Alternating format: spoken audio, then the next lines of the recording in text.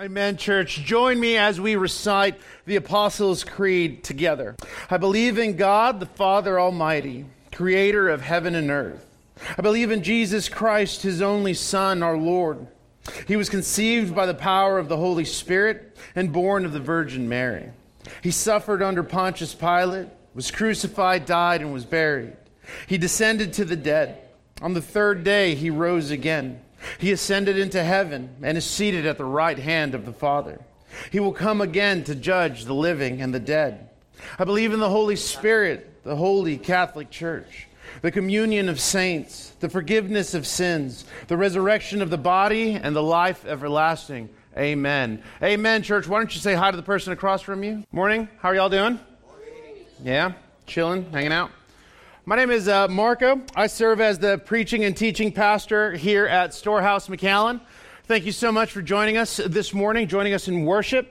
If you have a Bible with you, whether it's a hard copy or an app, go ahead and open or load it to 1 Corinthians chapter 15. We're going to kick off our time in verse 12. Now, as you do that, as usual, I'll ramble a little bit as we get ready for our time in the Word. If you are new, once again, thanks so much for being here with us. In the chairs before you, there should be these Connect cards. And on those Connect cards, you can fill one out with questions, comments, and prayer requests. And you could drop them in the offering basket that it'll get passed around later on, or you could drop it in the back Connect area, because we'd love to hang out with you.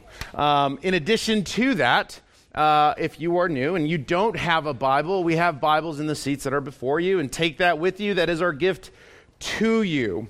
What else do I got? So we're going to be wrapping up the Apostles' Creed this morning. I'll talk a little bit more about that in just a minute. But let me tell you where we're headed next week, because I'm kind of stoked about it. Next week, we're going to jump back into a book of the Bible. We're going to be walking through the Song of Solomon. I'm really, really excited about this because, I just love making things awkward and uncomfortable. And the Song of Solomon really does that for you because I will tell you, I'll kind of give you this little glimpse. It gives you... better yet, let me say it this way. As we walk into the Song of Solomon, what we need to do first, and we'll talk about this more next week, what we first need to do is develop a theology, a biblical understanding of sex and marriage and romance. And then as we walk into Song of Solomon, we're going to see that theology or that understanding unfold before us, right? And so I think it'll be fun.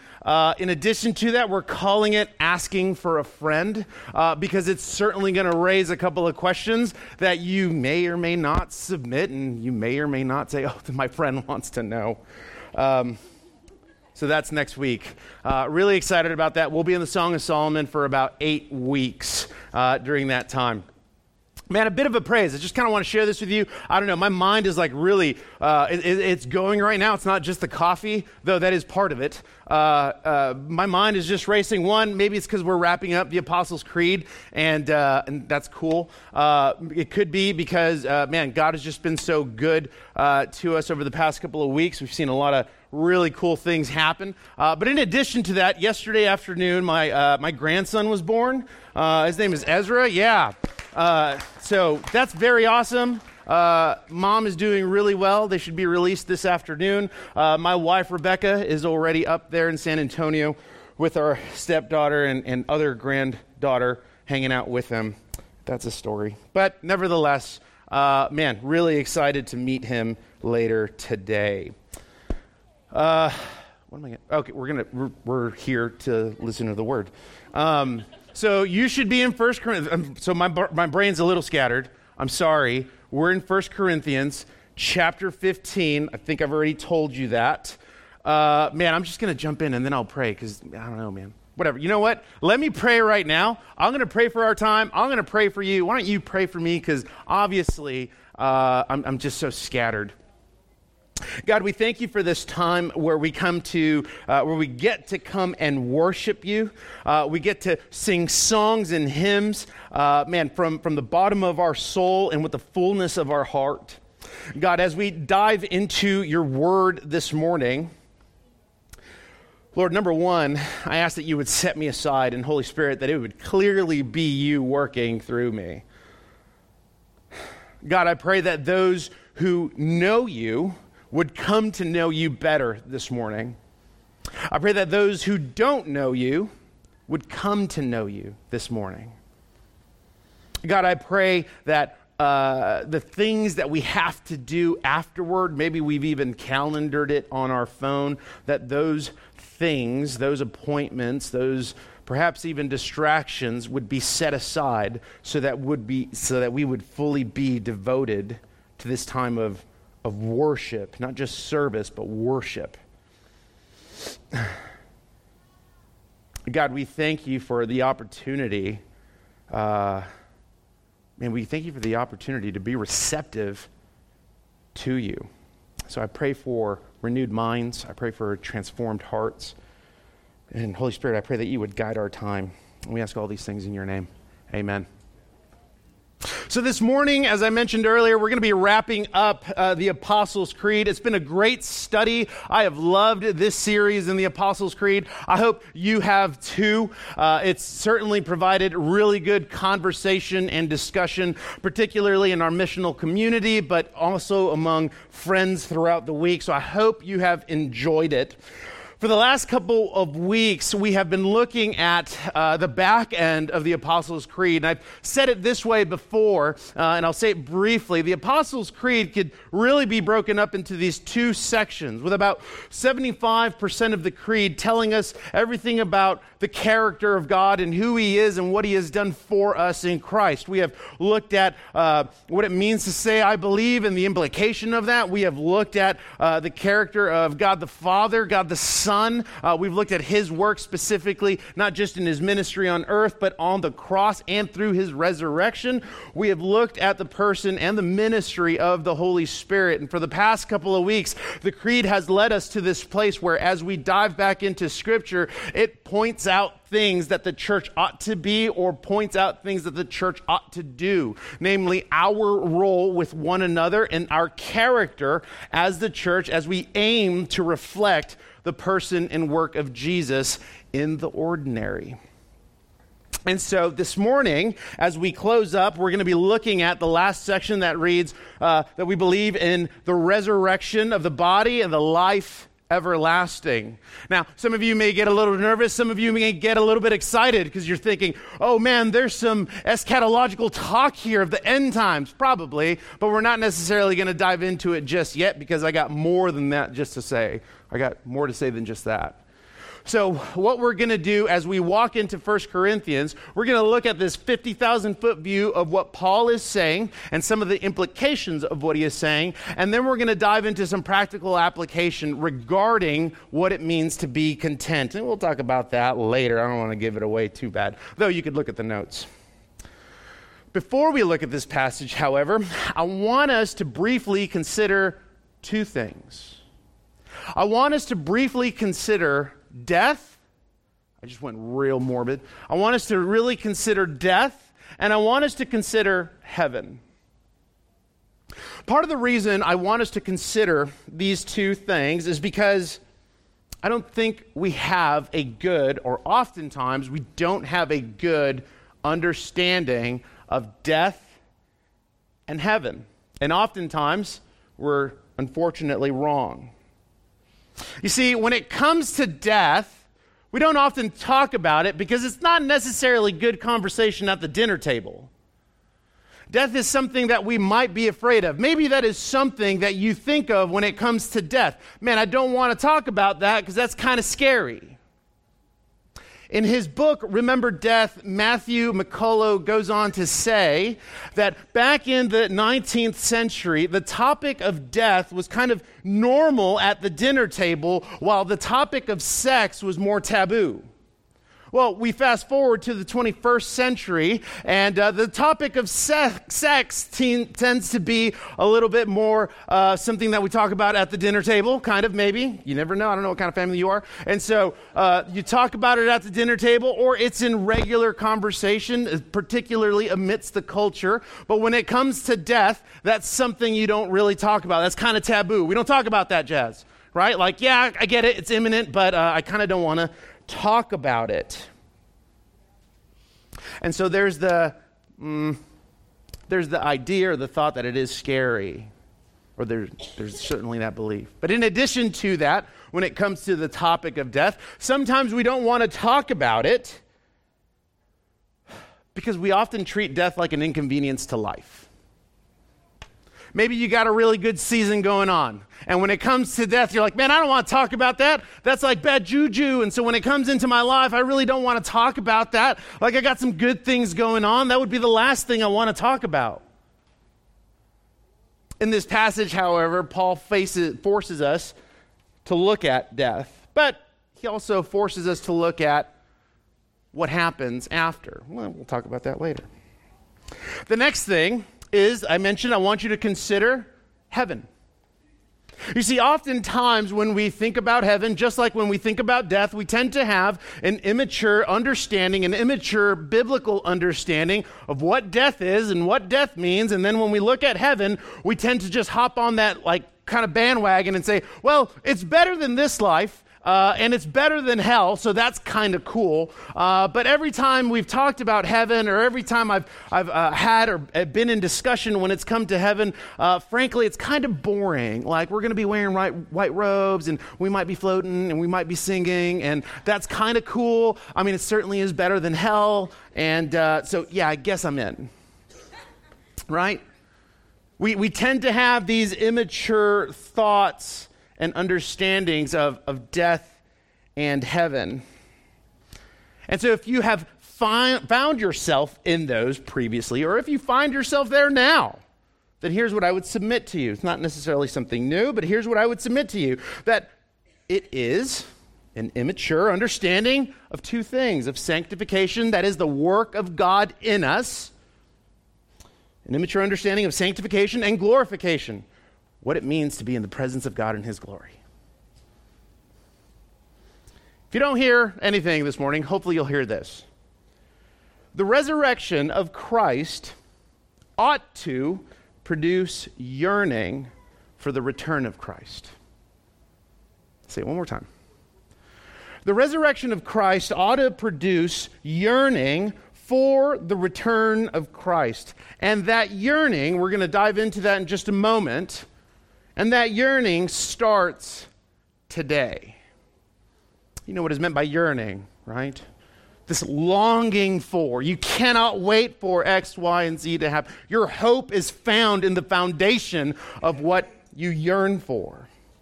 And so with that being said, let's dive into 1 Corinthians chapter 15, beginning in verse 12. This is what Paul says for us. Now, if Christ is proclaimed as raised from the dead, how can some of you say that there is no resurrection of the dead? But if there is no resurrection of the dead, then not even Christ has been raised. And if Christ has not been raised, then our preaching is in vain, and your faith is in vain. We are even found to be misrepresenting God because we testified about God that He raised Christ, whom He did not raise, if it is true that the dead are not raised. For if the dead are not raised, not even Christ has been raised. And if Christ has not been raised, your faith is futile, and you are still in your sins. Then those also who have fallen asleep in Christ have perished. If in Christ we have hope in this life only, we are, of all people, most to be pitied. Verse 20. But in fact, Christ has been raised from the dead, the firstfruits of those who have fallen asleep. For as by a man came death, by a man has also the resurrection of the dead. For as in Adam all die, so also in Christ shall all be made alive. But each in his own order: Christ the firstfruits, then at his coming those who belong to Christ. Then comes the end, when He delivers the kingdom of God the Father after destroying every rule and every authority and power. For He must reign until He has put all His enemies under His feet. The last enemy to be destroyed is death. As I mentioned, we're going to take this 50,000-foot view of what Paul is saying. And so here's what Paul is saying. He is saying that the resurrection of Christ has implication. The resurrection of Christ has implication, and he paints this implication in two manners. He paints it in a negative sense, that is, if Christ has not been raised from the dead, here are some implications. But then he comes back with a positive sense and says, but because Christ has been raised, here are the implications upon which we stand. So beginning with the first, if Christ has not been raised, here is Paul's argument. If Christ has not been raised, then believers are still in their sin. That is the first thing, or one of the first things that Paul says. Believers are still in their sin. And it's kind of a domino effect. There's some systematic things that happen. And so believers are still found in their sin. And in addition to that, God's judgment is still upon us. That's what Paul is saying. That if Christ has not been raised, then we still find ourselves in our sin, and God's judgment, God's wrath, is still upon our head. As a result, our faith or our hope found in Christ is meaningless. And that's how he paints it. If Christ has not been raised, then we are still in our sin, God's wrath is still upon us, and our hope, our faith is meaningless. In fact, we're liars and we ought to be pitied. Then Paul goes on to say, however, Christ has been raised. And so there is a direct contrast. So because Christ has been raised, believers are actually forgiven. We talked about this, I think, when we looked at the character of the church, the Holy Catholic Church part, where we love to preach half of the gospel, right? Half of the gospel is that Jesus died for our sins. Jesus died for sinners on the cross. He died, was buried, and on the third day, he rose again. He ascended into heaven, is seated at the right hand of the Father, and then he sends his Holy Spirit to dwell in the bodies, in the life of believers. So there is transformation that comes with us being forgiven. You can't be a stagnant Christian. And so Paul is saying because he has been raised from the dead, believers are forgiven. Jesus has fully satisfied the wrath of God on the cross. And ultimately, Jesus is the hope that Adam could never be. Through Jesus, we have the promise of our resurrection and the life everlasting. And Paul summarizes this by essentially asking or answering the question, well, why does this matter? Well, it matters because since Jesus has done all of the work, that is, that Jesus has reconciled man to God, he has restored relationship back to God, then it gives us meaning. It gives meaning to the Christian life. How we ought to reflect the person and work of Jesus. It gives meaning to our faith. It matters what we believe because it shapes how we live. And it matters in the context of hope because what we do now is in direct, not opposition, but it's in direct correlation to what is to come. Meaning provides hope for the future. And because Jesus is alive, we have a future hope in our present time. Because Jesus is alive, we have hope today. I would call that the yearning for Christ. And so I want to dive into that. And we're going to keep popping back into 1 Corinthians, but I want to dive into that. What does it mean to yearn for the return of Christ? Or simply, what does it mean to yearn for Christ, period? Well, I'm sure we can come up with a long list.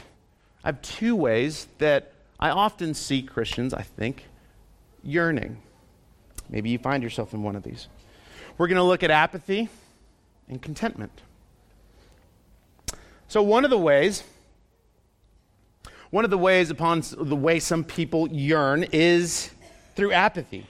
Apathy is lacking emotion. It is being indifferent. And I use the word being specifically because it's not just an emotional thing. It's also a state of mind, like where you find yourself. It becomes a lifestyle.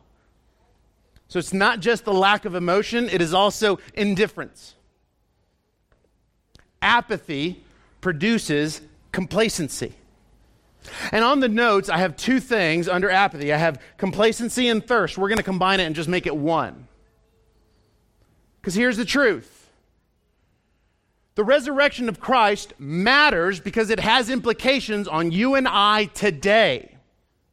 And oftentimes we treat the resurrection, or we even believe that the resurrection is a convenience to us.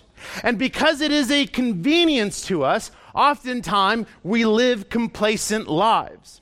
So what happens when we develop a culture, a posture of complacency? Well, several things can happen. Namely, you and I become numb to sin. That's one of them. That we become numb to sin. Because the resurrection of Christ and the hope that we have in the gospel is a convenience to us, when we sin, there actually isn't conviction that happens. When we sin, we tend to believe something like, well, I'm forgiven anyway, so the gospel is a golden ticket. Or when we sin, there is no conviction, therefore there is no transformation. And so we become complacent. We become numb to sin. One of the other things that tends to happen in complacency is that we're constantly thirsty. We're constantly trying to satisfy an appetite that simply isn't going to be satisfied because it's not founded in Christ. Here's what I mean by that. An easy way of actually explaining this could be reflecting upon your life and asking the questions, where are the idols in my life? Idols replace God. Now, when idols replace God, what we tend to do is we tend to invest all our time, money, and effort into that one idol. Inevitably, however, the idol fails us. And when the idol fails us, we go out and look for another, and then another, and then another. And oftentimes, we can hide idolatry with good things. Oftentimes, when it comes to the language or conversation about idolatry, we're talking about the bad things. But the problem is, idolatry could be when a good thing is the only thing. It could be relationship. It could be your marriage. It could be children. It could be your job. It could be where you find yourself in right now. It could be what you want your husband to be, what you want your wife to be. Your idol could be a good thing. The scary thing about idol isn't so much, or it's not only that it could be a good thing, it's that we will mask it with gospel-centered language. We will mask it with gospel-centered language. And unfortunately, our thirst will never be quenched. Our appetite will never be satisfied. Complacency also produces it's like what Proverbs says. That we're just kind of lazy. That we're asleep. That when it comes to the things of God and what God has done for you in Christ, like it could be put this way. Like if Jesus came back today, the individual who is complacent would be like, hey, just tell me when he's here. Just wake me up when he gets here. Right? I was talking to Nathaniel right before we came up. And so my wife, Rebecca, one time was in Tennessee. And she goes on to tell me that there was a lightning storm in Tennessee, whatever. And she was asleep. And she said it was so loud and so powerful that when she awoke from her sleep, she thought it was Jesus coming back, right? She was like, it's happening! And, she's like trying to get like Seth awake, and it's just a lightning storm and some rain. But when I think about that, right, like nobody woke her up. She woke herself up and she like runs towards it, right? Someone who is complacent, be like, yeah, just wake me up. Text me when he gets here so I can be ready. Apathy produces complacency. Do you find yourself yearning apathetically? Like, yeah, that'll be a good day. That'll be a good day when Christ returns. That's good. And again, if that's what you believe, or if that's how you believe, it'll shape how you live today. Are you numb to sin? Is there a lack of conviction? Is there a lack of transformation? Man, do you think salvation really is about a golden ticket only? Are you asleep? Do you keep on looking to other things to satisfy your thirst? Do you keep on looking to other idols to satisfy your thirst? Do you use gospel-centered language to justify your idols? That would be my challenge, my exhortation to you. The second way, I think, that we ought to yearn, or how we ought to yearn, is in contentment. I'm going to park here for a while. It is in contentment. Christian contentment means, check it, it means that our satisfaction is independent of our circumstance. Our satisfaction is independent of our circumstance. That our self-sufficiency is actually found in Christ, not in the changing of circumstances. In 1 Corinthians, as Paul is addressing the resurrection of Christ, and even in Romans and in Philippians, when he speaks about contentment, he's tripping his readers out. Because the philosophers of his day believed that contentment comes through changing your circumstances. Contentment is related to happiness. Therefore, if you're not in a good situation or you're not in a good circumstance, just change it. And so Paul comes back and he says, no. Contentment actually doesn't happen from you changing your circumstance. Contentment is actually developed in your character. It's not something that you do. It is a development of your character as you find yourself rooted in your identity that is in Christ in spite of your circumstance. Because the question that is produced from Paul is, what if you can't change your circumstance? Homeboy's writing that question from jail, on the verge of being beheaded. So the question stands, what if you can't change your circumstance? Contentment is rooted in our sufficiency that is in Christ, not in the changing of our circumstance. Contentment provides 4 promises. The first one is that it provides hope, or that it promises hope. See, because if we're content in the finished work of God in Christ, then our hope today is in what is to come. Not just the return of Christ, but what that means for me right now. But as we speak of a future glory, as we speak of a future hope, our hope is found in the fact that there's going to be a resurrection of everyone. And we will be in the presence of God. The resurrection also means that we will be fully restored. You see, right now, if you belong to Jesus, you have a renewed mind and you have a new heart. Upon the resurrection of the body, so will your physical body be restored. It's not just no more pain. It's that you will be fully restored. No ailments, no handicap or disability. That you will be fully restored. And so what you believe right now shapes that future hope. How you live shapes that future hope. And so contentment produces hope. Contentment produces or promises endurance. Endurance to press forward. This is Philippians 3. If I can find it.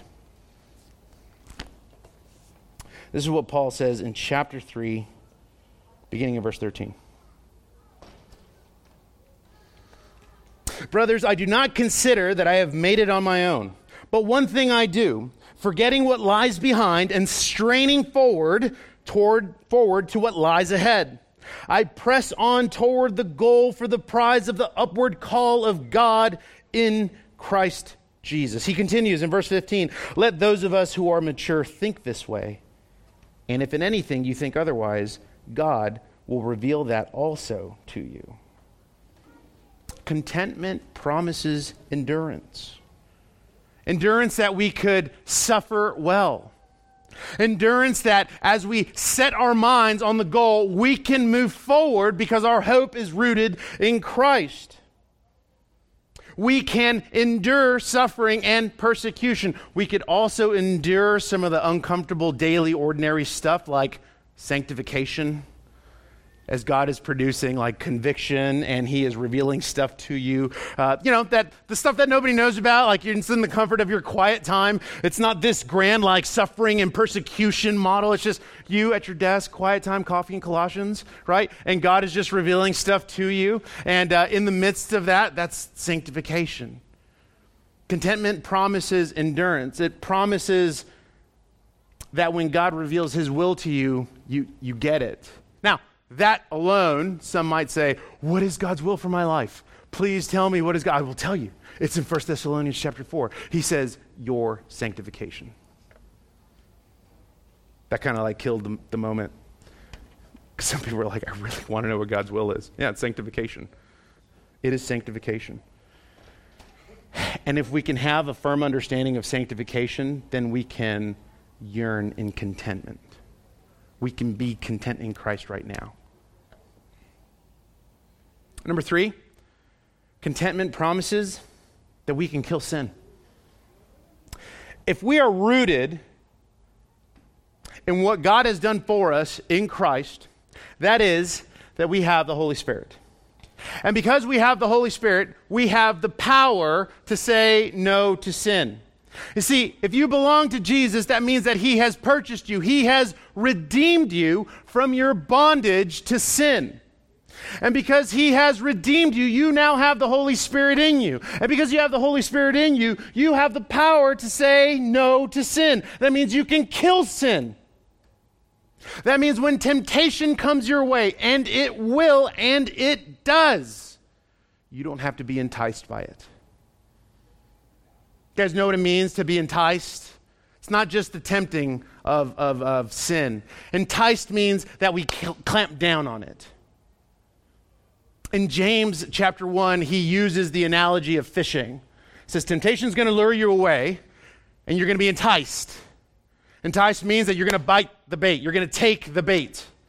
Because you have the Holy Spirit in you, you don't have to. You don't have to.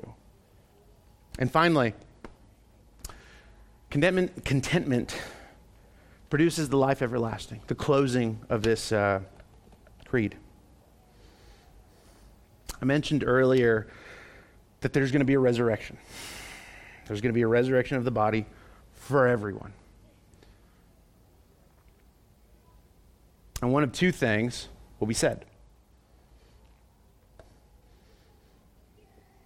You will hear Jesus say, "Depart from me, I never knew you," or, "Well done, good and faithful servant." There will be those who find life everlasting in the presence and glory of God, and they will experience full restoration. And then there will be those who experience the life everlasting and eternal separation from him. Contentment forces us to ask ourselves a simple question. It forces us to ask ourselves, and I hope you ask yourself this today, but contentment forces us to ask ourselves a simple question. Is Jesus enough? Is Jesus enough? What if the circumstance doesn't change? Is Jesus enough? What if, singles, what if you don't get married? Is Jesus enough? What if you don't get to have kids and you're married? Is Jesus enough? What if you don't get that promotion at work, the one that you've been working really hard for? What if it never comes? You know, all the things that you've been working for, really, you've been striving to do it. What if you don't get to see the fruit? What if you don't get to see the fruit of your labor? Some of you love ministry. What if you don't get to serve in ministry? What if that never happens? Now, those are just a couple of things. Insert your whatevs. What if it doesn't change? Is Jesus enough? Is Jesus enough that you yearn in contentment for his return?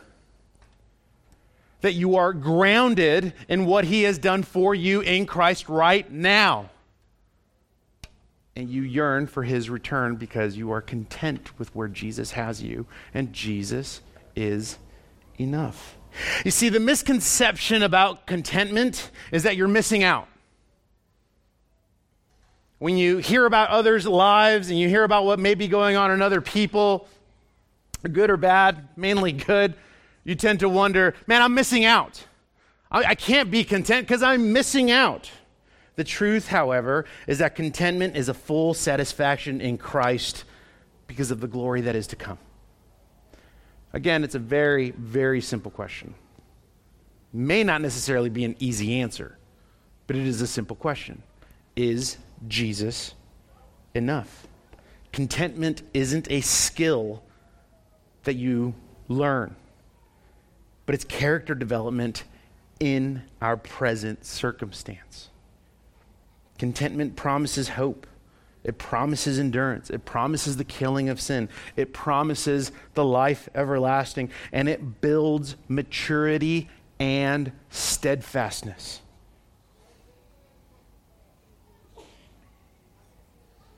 The opening words of the creed were, I believe.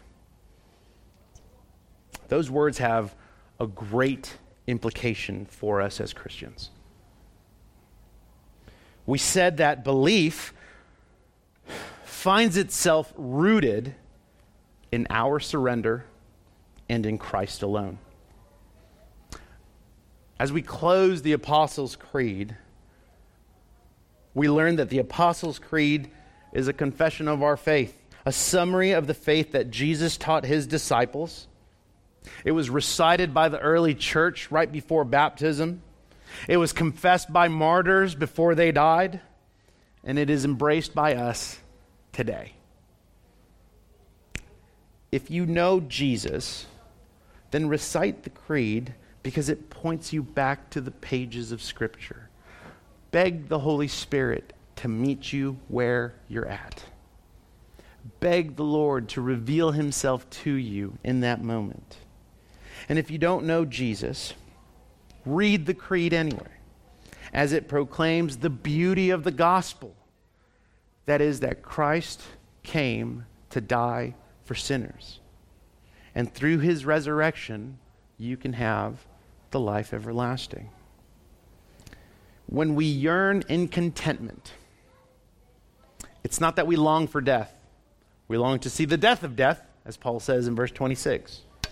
But when we yearn in contentment, it's not that we long for death, but that death holds no power over us. That death is merely a vehicle into glory. When we yearn in contentment, we long for heaven, not just because it's better than hell and better than this life, but because we will have fully been restored. That is the hope that enables us to yearn for the return of Christ today. Let's pray.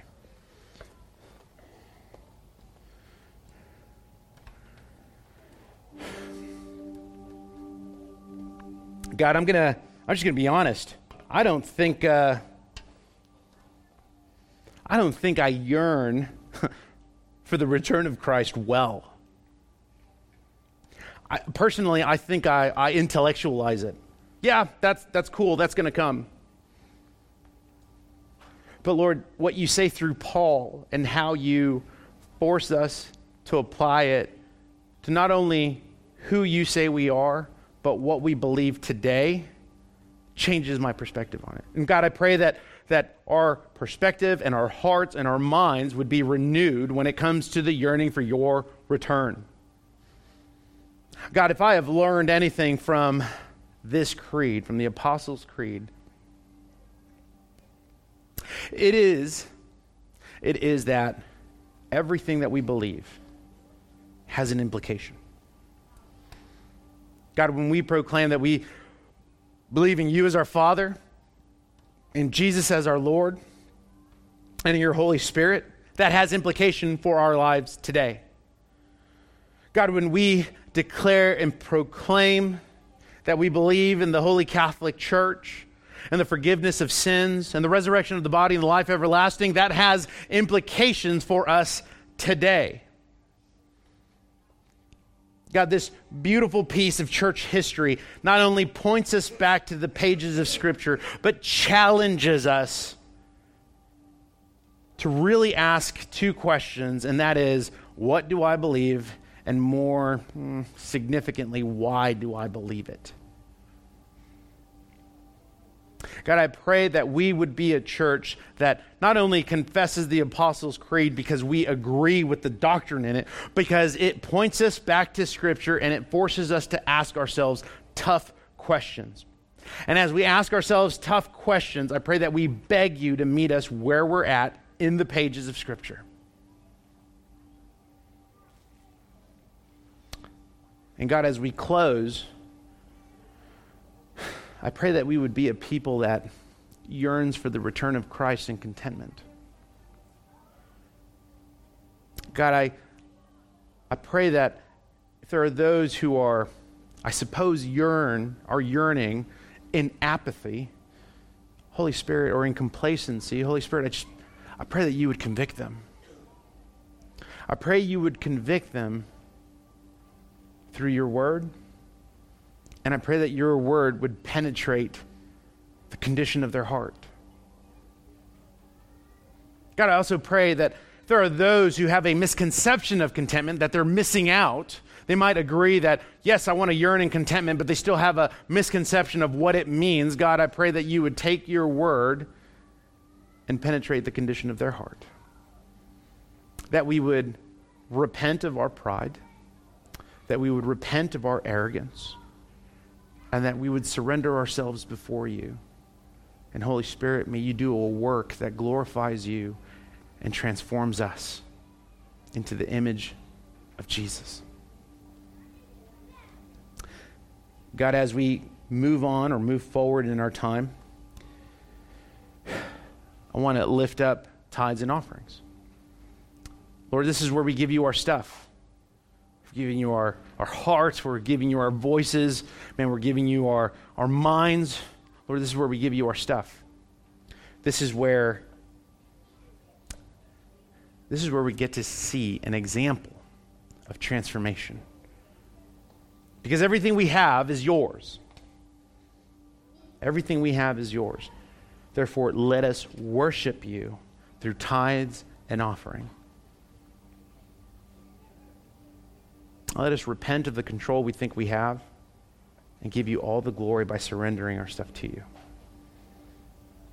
God, we thank you for this time. We thank you for the Apostles' Creed. We thank you for pointing us to the pages of Scripture, meeting us where we're at and convicting us and challenging us, but also comforting us.